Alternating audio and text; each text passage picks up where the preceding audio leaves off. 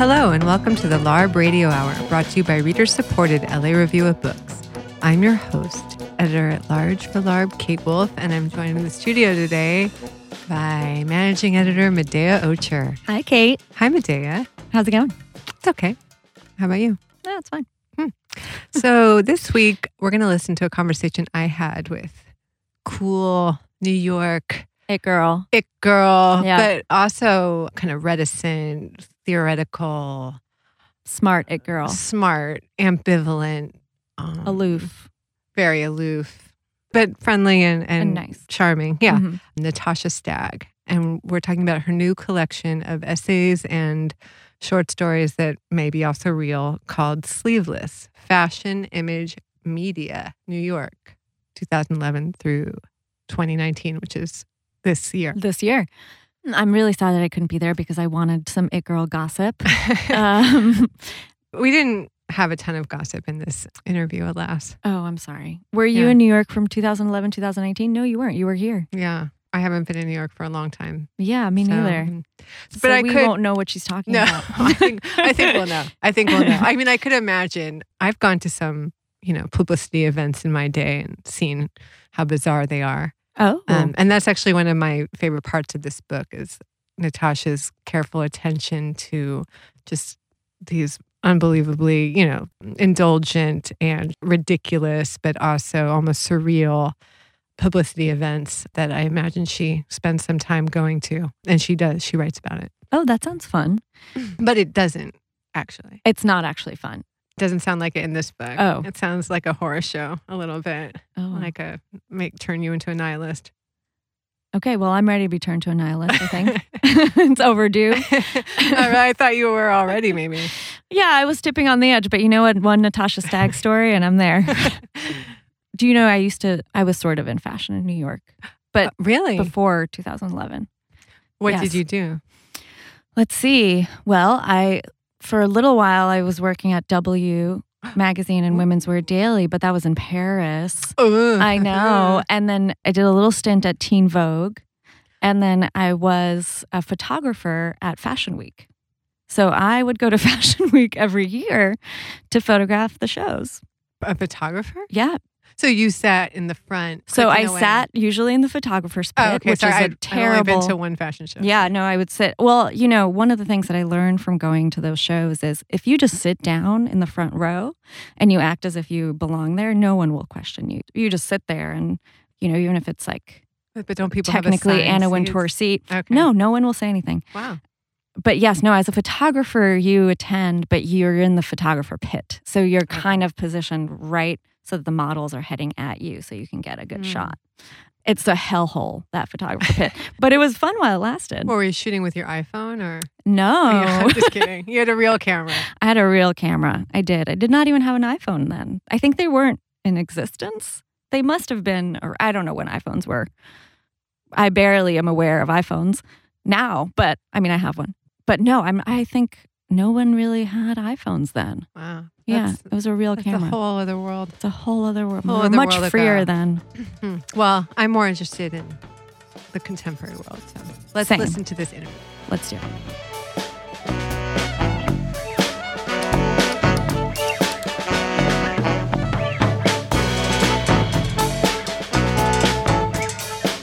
We have Natasha Stagg in the studio with us today. Natasha is the author of Surveys, a novel published by Semiotexte in 2016. And her work has appeared in publications such as Art Forum, Book Forum, Texter and Kunst, N+1, Spike Art, Flash Art, Days, V, Vice, and other publications. And she's here to talk about her new collection, which is Sleeveless, Fashion, Image, Media, New York, 2011 through 2019. Thanks for being here, Natasha. Thanks for having me. So the pieces in this collection cover, 2011 through 2019 up to the present. And that's the entire time you've lived in New York, right? Yeah. So I just wonder if you could tell us about how you came to the city and where you came from and what your life was like when you first got there. Yeah. So I grew up in Tucson, Arizona. I moved as like a young teenager to Michigan and went to college there and then ended up moving back to Tucson for grad school. or I moved back and then went to grad school there. And then I moved to New York in 2011 after maybe like a year of deliberating. Is that just where you always imagined you'd end up? Or? No, actually, I think I was really kind of anti-moving to New York just because it was so expected for somebody like me, as in, you know, somebody who was going to school for creative writing and who had these like artistic leanings. Or also my parents are both from New York, and like I see. They were kind of artistic, and I don't know, it just seemed so cliche, even though nobody else in my family is in New York. But then my sister moved there, my twin sister. And so then I kind of learned from her that it was super fun, and I just visited a lot and ended up there. And so when you first came to the city, like, what did you imagine your life would be like? And what was your life like? Where did you live? How did you earn a living? I moved with like no expectations. I think I had been like traveling a little bit before that and kind of had this idea. I actually thought I'd probably move to LA, and then I thought maybe I'd move to Berlin, or, you know, I just had all these other ideas of where I'd end up. So when I got to New York, it felt like another temporary thing. Like everything else I'd done so far in my adult life was like, well, this is just temporary. And I worked at this vintage store that was like massive and had like 50 employees or something. And it was super fun, met amazing people, and I'm still friends with a lot of those people. And then within a year, I think I was working at a magazine and writing for other magazines and going to Fashion Week and doing like parties and just like really getting absorbed by New York in every way. And I was just like, okay, I actually might live here forever. It's funny because it sounds very charmed and wonderful, like this wonderful entree, but the tone of a lot of these pieces is one of like deep ambivalence and disenchantment and kind of anxiety. And you don't get a picture of the city as being this, you know, amazing, vivacious place to be. It seems like this faded hulk of a place that also is mediated through an online world. Yeah. I mean, New York is really tough, and it's, I think, very angst-ridden right now, but I think the whole world is changing in a lot of ways towards that. So I don't live anywhere else, so I don't know if it's like similar anywhere else. I guess I wanted to ask you, you know, there's this really funny part of this one essay where you're like at a opening for something and everyone's talking about, oh, like, of course, New York used to be so much better. And then one person is like, oh, New York is the greatest it's ever been right now. You know, and everyone is like, what? Like, what? That's really not the attitude you're supposed to have. You know, you're supposed to pine for this old version of New York. So it's like the city just awash in nostalgia. No one being there thinking that this is the best time to be there. It's like the time has already passed. And so I guess I wanted to ask you, like, what you think could be behind that.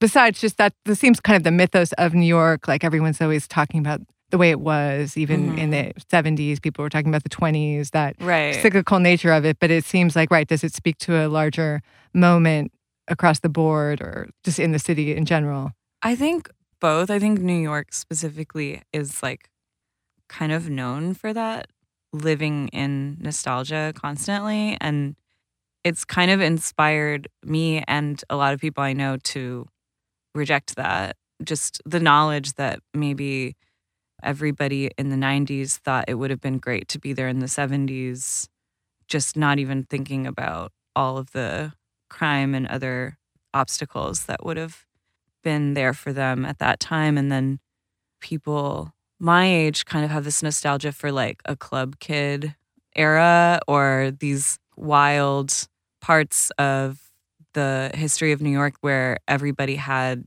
some like crazy persona or they could get away with being really dangerous in ways that like a politically correct future wouldn't allow. And so there's a nostalgia for this era that at that time was nostalgic. And that to me seems like a lesson to be learned. Like maybe we shouldn't feel so nostalgic for like a time that if you went back and visited those people, they would say they didn't like the time they were living in either. Mm-hmm.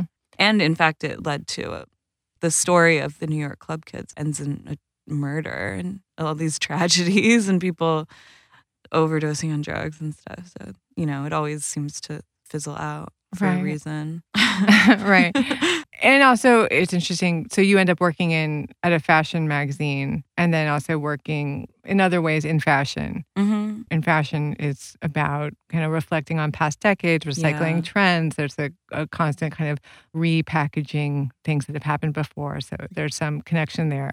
I wonder if you could talk about what your entree into, besides the magazine, what your entree into this kind of world was and what kind of roles you've had in this industry. I still feel super peripheral to it, actually, no matter how many jobs I've had where I get sort of like sucked into a inner circle. Like sometimes I feel really like, oh my God, I can't believe I'm here, about a kind of elite place in the fashion world, because that's kind of what it's all about, is creating these spaces that are not accessible to other people. And so to find yourself in them is both overwhelming and also usually disappointing because, nothing can live up to your expectations there. But so I have worked directly for brands as a press writer, and I've worked as a fashion writer for different magazines, and I've worked as an editor at a fashion magazine. So just end up at a lot of fashion events.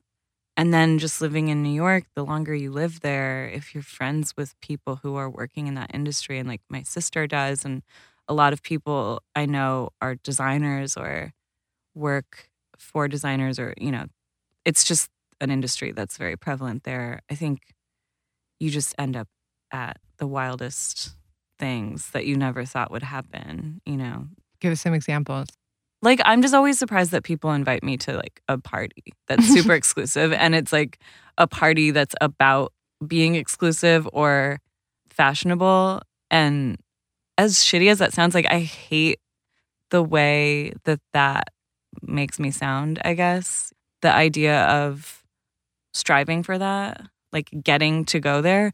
It's more like this, I think I feel over and over again, like it's interesting to see what the fashion world turns to for its next trend, like looking for something new. And so like once some of my friends started getting involved in these processes, like I guess I somehow got lumped in with them, and it's a fun exercise to see like how New York kind of shifts around and tries to like absorb different identities and cultures into whatever it deems fashionable.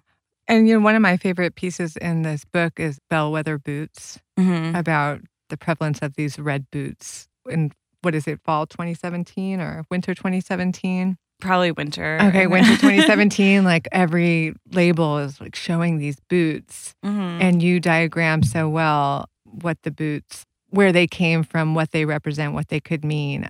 In a way I would never, I had already questioned, how is it that in one season, like every label has pinpointed the same trend? As someone who doesn't know the insides of the fashion industry would have no idea how that could happen. But it seems like because you have this industry knowledge and also this kind of remove, you're able to write about it so well. So maybe you could talk about those boots. Where did they come from? Why were they there? Yeah, I guess that's sort of also like my access point maybe, is like looking at fashion kind of from a remove and seeing trends like that, or maybe even like being sort of facetious about trends like that, because that's just one example. But every single season, if you do look at runway shows as much as I do, like you see the same thing happening throughout. I'm not so inside of it that I know why that's happening or how. I'm just kind of coming up with my own interpretations of like what that means societally, I guess, or like what a million pairs of red boots could look like to the rest of the world if they do become this like huge trend. But every time I've looked through a fashion week in pictures, it's like these strange things happen where like you wouldn't ever expect something as sort of like ridiculous as like a knee-high red boot. Because it's also like that's an example of something that people don't wear a lot. It's not like a super casual item. And there's a lot of that happening where like every single fashion show has like some motif, you know, like a giant butterfly or something. Like you just keep seeing it over and over and over again. And you're like, how did this happen? And I think the reality is that the fashion world is so small that they all talk to each other and maybe just have this sort of generalized interest in similar things, and they kind of morph into these pictures and concepts. But then I think in the world of fashion reportage, all those things get blown way out of proportion and end up being like, this is a moment to reflect on a certain, you know, time. And I think my version of that reportage is like almost tongue-in-cheek, like, okay, just because every fashion designer designed a pair of knee-high red boots doesn't actually mean there's some sort of like Cold War starting, but it could sort of end up feeling like that eventually for the rest of us who are kind of like watching this happen. Because you connect the boots, right, to like a Soviet style, just because they were red. Well, yeah, like that's kind of a joke too. It's like they have nothing to do with a Soviet uniform. Right. But they kind of all come from this one style of dressing that is sort of a metaphor for like East meets West kind of thing. You know, it's like this like dowdy, drapey, old world Russian dress with these like really sexy kind of like 80s looking knee-high red boots.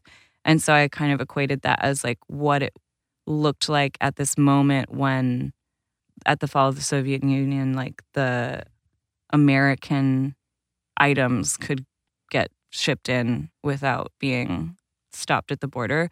So there was like suddenly this 80s newness, but like maybe also a mix of like everything that had not come through before that. So it's just like a whole decade of media all at once, but shoved up against this like really old world style of dressing and other media. So that I felt like was the inspiration for the look. And then it got reinterpreted by a million different designers, unintentionally or not, you know?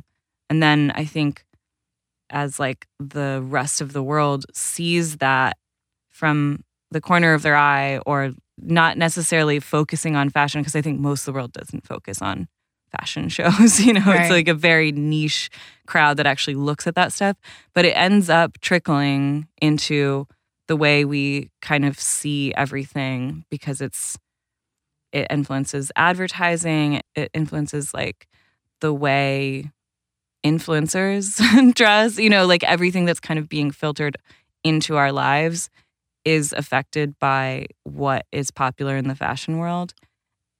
And so I think my take is just sort of this like really like far-reaching connecting the dots thing where it's like, is this scary? Like, is it kind of interesting that on the surface, a lot of us are saying that we're really protective of America and afraid of our Russian ties, but then maybe, I don't know, it's not like on the inside, but it's in this like other level, this like level of our tastes being changed by advertising.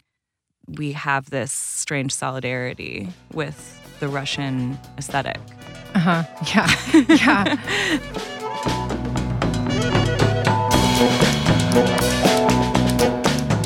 You are listening to the LARB Radio Hour, recorded at Emerson College in the heart of Hollywood.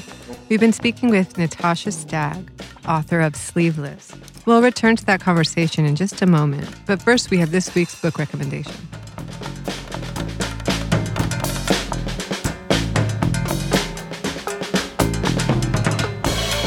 We have Ariana Reines back in the studio with us. Ariana is the author most recently of A Sand Book and many other collections of poetry and plays and translations.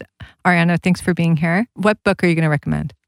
I actually have two. Ooh, great. An old one and a new one. Okay. Thanks for having me back. So, old. I recommend The Changing Light at Sandover by James Merrill. This is a really freaky book. It's really interesting. James Merrill wrote it by using a Ouija board with his partner, his husband. Well, I don't think they were married. You couldn't get married at that time. But his partner, David Jackson, and he, with the use of a Ouija board, managed to contact a familiar who then sort of brought them into an experience that described the hierarchies of heaven and basically a conflict in the upper reaches of the heavens about whether or not human life should be allowed to continue on Earth due to our having dropped the atom bomb. It's a really interesting book. They contact Auden, who is there in the beyond, pleading on the behalf of humanity that we be allowed to continue being people on planet Earth. So I'm really into these poetry books that describe the structure of the beyond. There's lots of them. Dante, the Upanishads. There's all kinds of them. And this happens to be one that is more recent. Right. Yeah, it's really fun to read too. Is it because I know that using a Ouija board is actually pretty time consuming. Is it a long text? Yeah, it's a long text and it's written in blank verse. It's actually quite an achievement. Just on the simple technical level, it's really an amazing achievement. And yeah, it's like laborious to write out those words and sentences. And I think it took close to 20 years, if not more, for the whole thing to be written. And it did win the National Book Award, but I think a lot of people decided that James Merrill was just too weird and distanced themselves from him because of the freakiness of that book and the whole project, through the period of time that he was working on it. Right. Okay, that sounds like a good one to revisit right now, and as we might be on the brink of war. And how about the other one? The other one is a new book called Skins of Columbus by Edgar Garcia that just came out from Fence. And it's an amazing kind of hybrid book that the poet basically read the journals of Christopher Columbus and then kind of did dreamt through them, and sort of it engages with that really weird text and with the whole story of colonialism as a kind of dream and nightmare.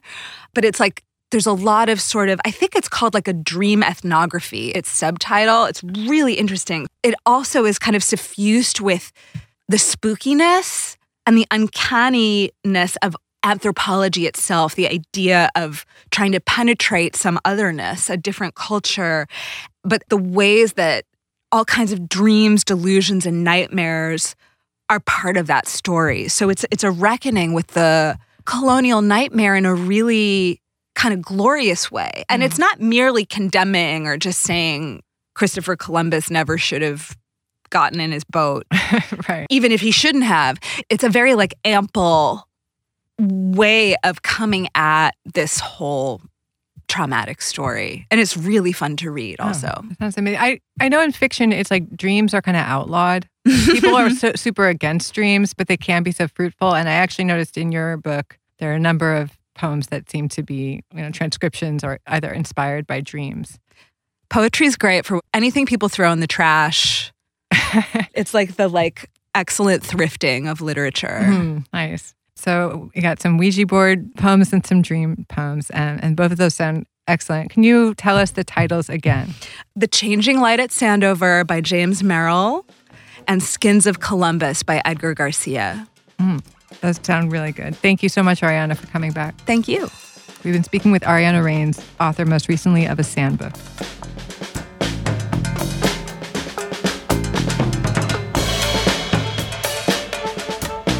You are listening to the LARB Radio Hour. We now return to our conversation with Natasha Stagg, author of Sleeveless.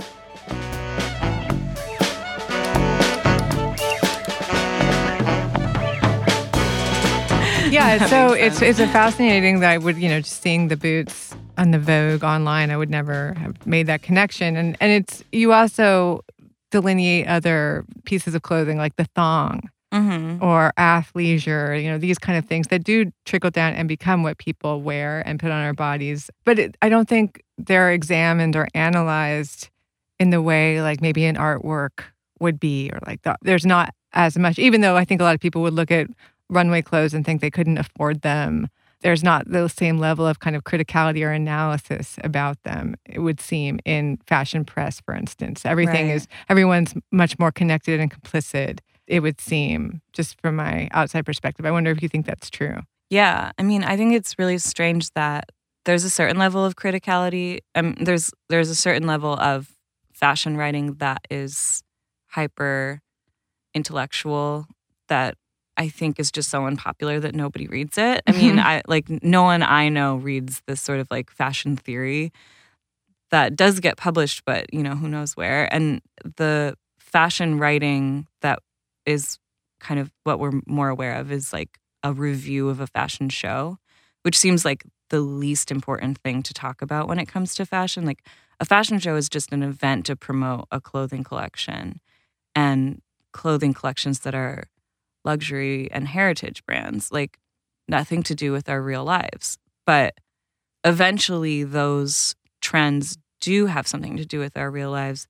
It's just that the way they're interpreted, I think, like the most of the fashion writers that I know are not, I think they're not assigned that type of writing. I think it's not smart for a magazine to really interrogate that type of writing because, you know, they're indebted to their advertisers.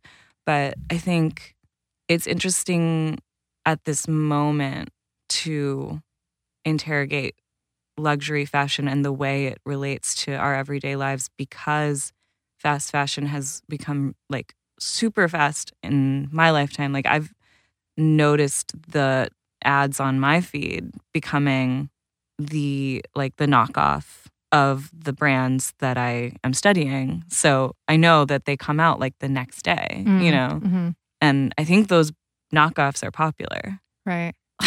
Right. You also seems to have a really good eye for this, which I guess is not that, you know, specialized anymore, but these kind of people, influencers, let's say, and the way that someone would kind of make a living or make a career, that is like the kind of famous for being famous, or what we used to understand differently, but now it has actually become maybe more insidious and tied to advertising and maybe more invasive into our lives than we would imagine. Just some beautiful woman in a magazine like 20 years ago is now like, you know, up close with us all the time, selling us things secretly, or and there have some good pieces in here about kind of influencers. So I wonder if you could talk about that, and like the difference, maybe like, you know, you talk about the it girl of the 90s versus the influencer today, like what you've seen interviewing these women.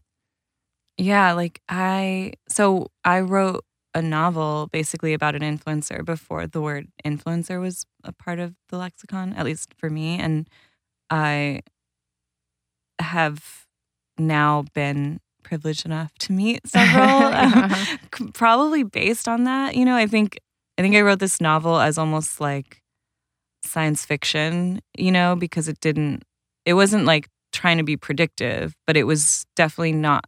It was leaving a lot of things blank because I didn't necessarily know where this famous for being famous thing was headed.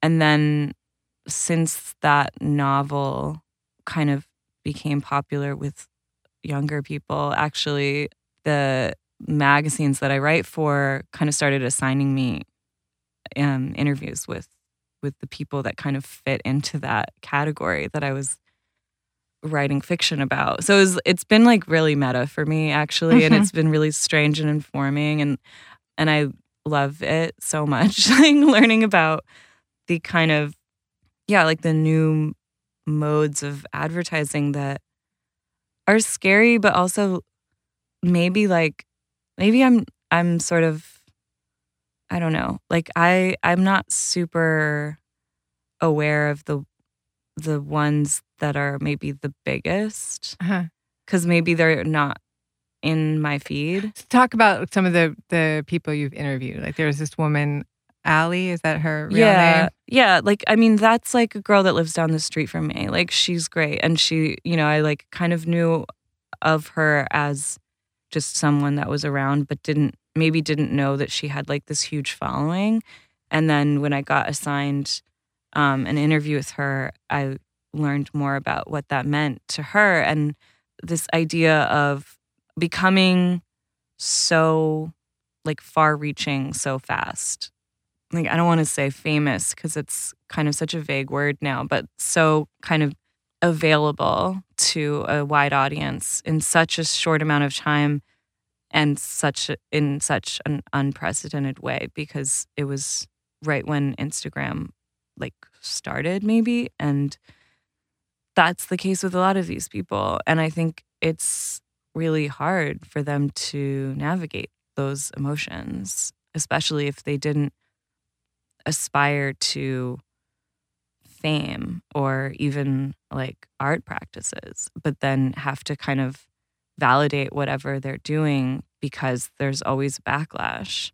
And so they have to call it art, or they have to call it business, or, entrepreneurship or content creation, all these things. And it's like, most of it's just kind of based on like a maybe second nature, like an impulse to show off that you're beautiful. And I think that's always been around, it's like we've always known people that are beautiful and that take advantage of that fact. But then I think once it becomes like out of your hands, like how much you've taken advantage of that fact, it gets unwieldy and it gets really just complicated and confusing for these girls. Mm-hmm. And they're just such interesting people because of that. Mm-hmm. Again, they're so young. I mean, a lot of them, right? Like, yeah, I mean, some of them have grown up, right? And, like I just met Tavi Gevinson, and she's like feels more grown up than I am. She's like 10 years younger than me or something, but she's learned so much from that experience and kind of written about it in a way that no one else can, but also in such a surprisingly clear-sighted way for someone who went through it and is still going through it. But it also seems in her case a little different because, she was blogging and, writing, and she started a magazine, and now she's an actress. Like that, from maybe the more amorphous online world that she's actually, created these vocations for herself, right? For her to do real work. Mm-hmm. In that we don't understand, like taking a cool picture of yourself, and posting it online, and just inviting, comments or whatever as like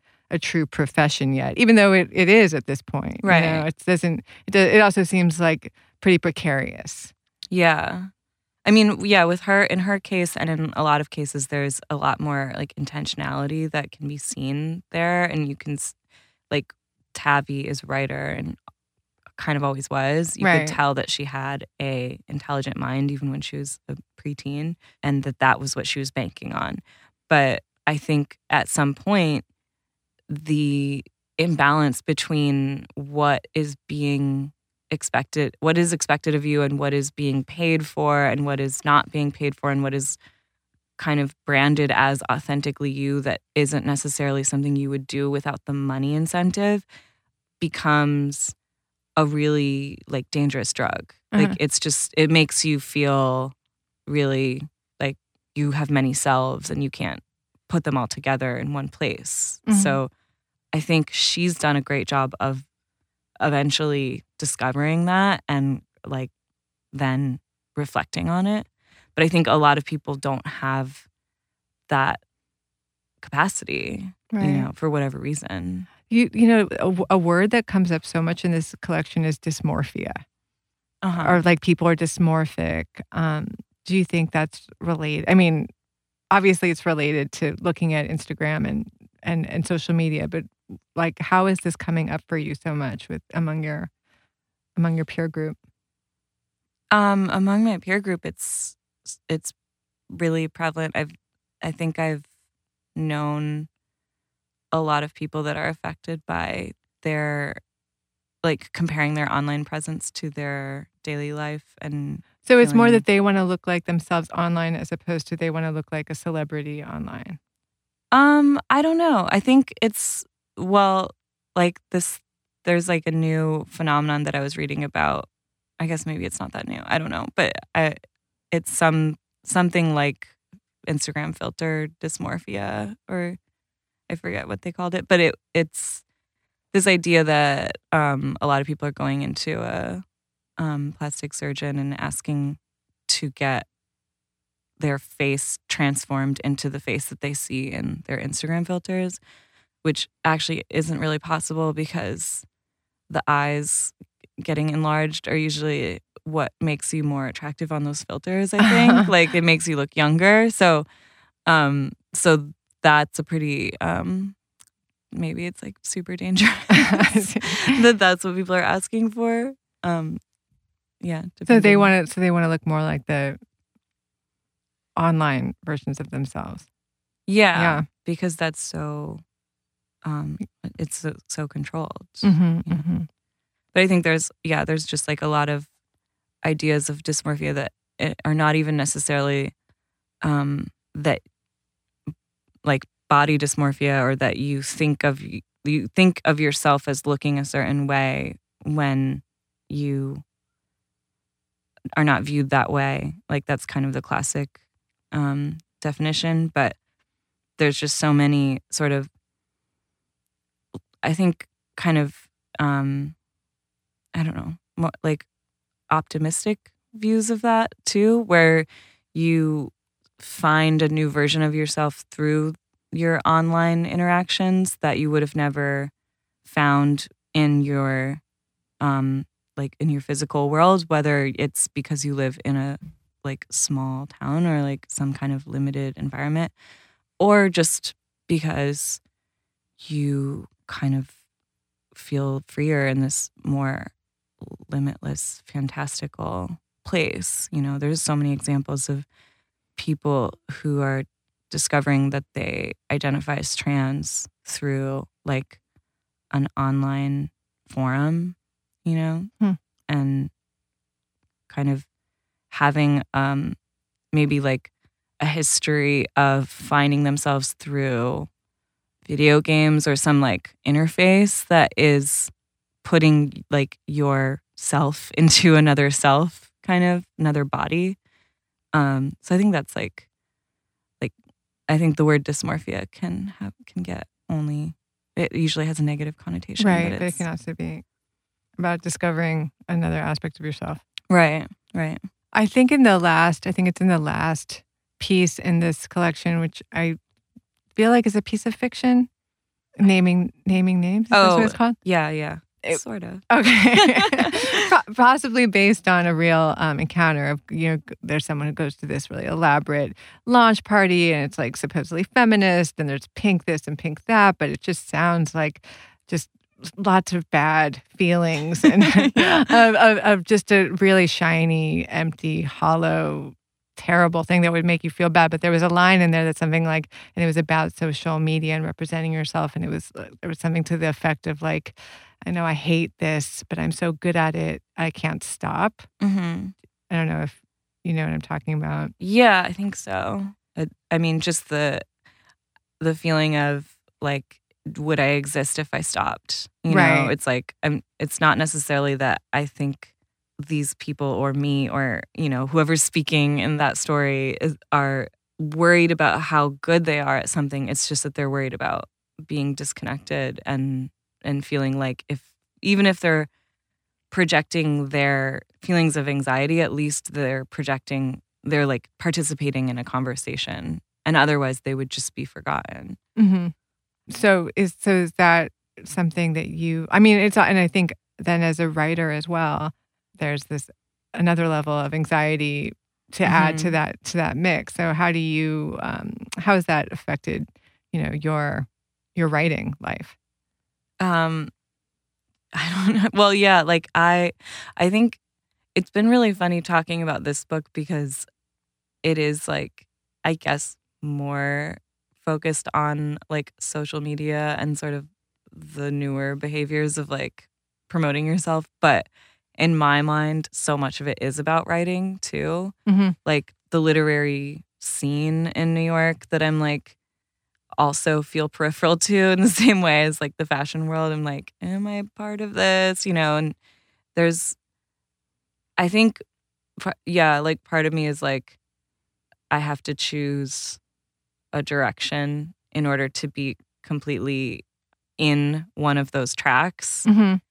And that goes for like being accepted into a group of people, but also it means I feel sort of like one of my insecurities about writing is that I'm too kind of everywhere. Like I do cultural criticism, if that's what you want to call it, but I also do like autofiction, if that's what you want to call it, or I write novels and I interview people and I'm like, yes, everything, I'll do it. You know, I need to make money. And I also am interested in so many things and so many ways of writing, including writing ad copy. Like, I think it's fascinating. And I think writing like press releases and Instagram captions and all those things are still like studying tone of voice and they've informed the rest of my work in so many ways that I don't know. It's like, yeah, it's like a constant sort of conversation going on in my head. It's like I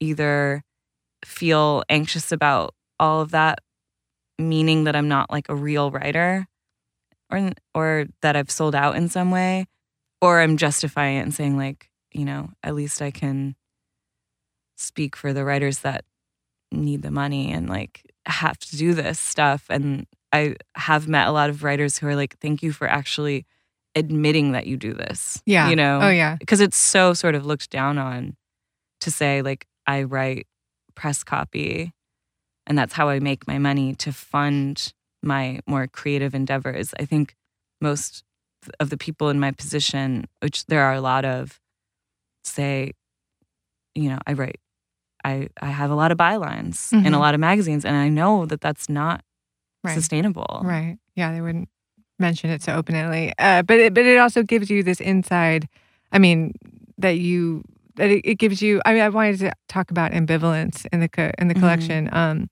because you don't, as much as you work for all these different places, you don't hide your ambivalence about kind of what you're promoting or what you're working on, and you do have this inside track into like how advertising works or how, you know, influencing works in a way that maybe someone else who's just observing it doesn't have. And it also kind of filters into other essays in the collection, like you write about Me Too.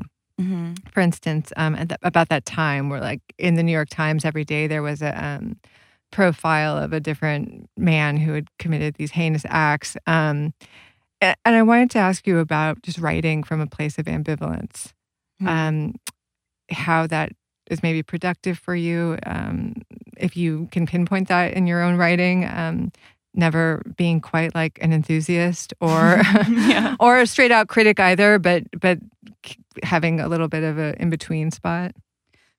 I think it's always been kind of my style, and I feel like sometimes it's a defense mechanism, and sometimes it's this sort of intentional, like semi-sarcastic tone, just so I can write from a place that isn't sort of this confessional first-person narrative that so many people find grating, like including myself. A lot of times when I read like a personal account of something, it just feels like it's not aware of how that person's experience or like their personal life has affected their view of the situation in so many ways. I don't feel like that doesn't make sense, but no, I see what you're saying. Well, it can be kind of insular and it doesn't take into account like other people's experience as they're reading it. You know, it's like it might have too strong a point of view to be able to relate to. Well, it's like when you're arguing with a friend or, you know, somebody you know closely, like that's the way you talk. You say like, well, I've had this much trauma and I've dealt with these things and that's why I'm behaving this way. But when you're writing, I feel like there needs to be some other layer to it, or else I find it to be grating myself. So, it's like there's nothing inherently wrong with that style. But for me, I'm interested in sort of a more, I don't know, like a writing style that has like more going on and has sort of these different tones that you can also read into, like kind of picture the character instead of just trying to take in this story for, somebody's like earnest expression or like authentic self, because I also feel like because of my subject matter, I can't really get too deep in like what, authentically someone is, since that's always being questioned, That's interesting. Do you feel like you have progenitors who you look to help you kind of like find that tone? Yeah, I think, well, it's hard to say whether any of these people actually feel this way about their own writing, but I think there's like a level of, it's like a sardonic kind of voice that I'm looking to. And there's Cookie Mueller, there's Eve Babbitt's, Jean Reese, Mary McCarthy. Like, they're all women, actually. Yeah. No, they're not all women. I mean, Dennis Johnson. I think my favorite writers have this remove when they're writing about something that I guess you're used to hearing from this more like desperate voice of like trying to relate to you that this tragedy occurred. And all of these writers kind of have a coolness about them that I just appreciate. Yeah, that's cool. Yeah. Well, I think we'll end there. Thank you so much, Natasha, for being here. Thank you. We've been speaking with Natasha Stagg. Her new collection is Sleeveless, Fashion, Image, Media, New York, 2011 through 2019. Thanks again. Thank you.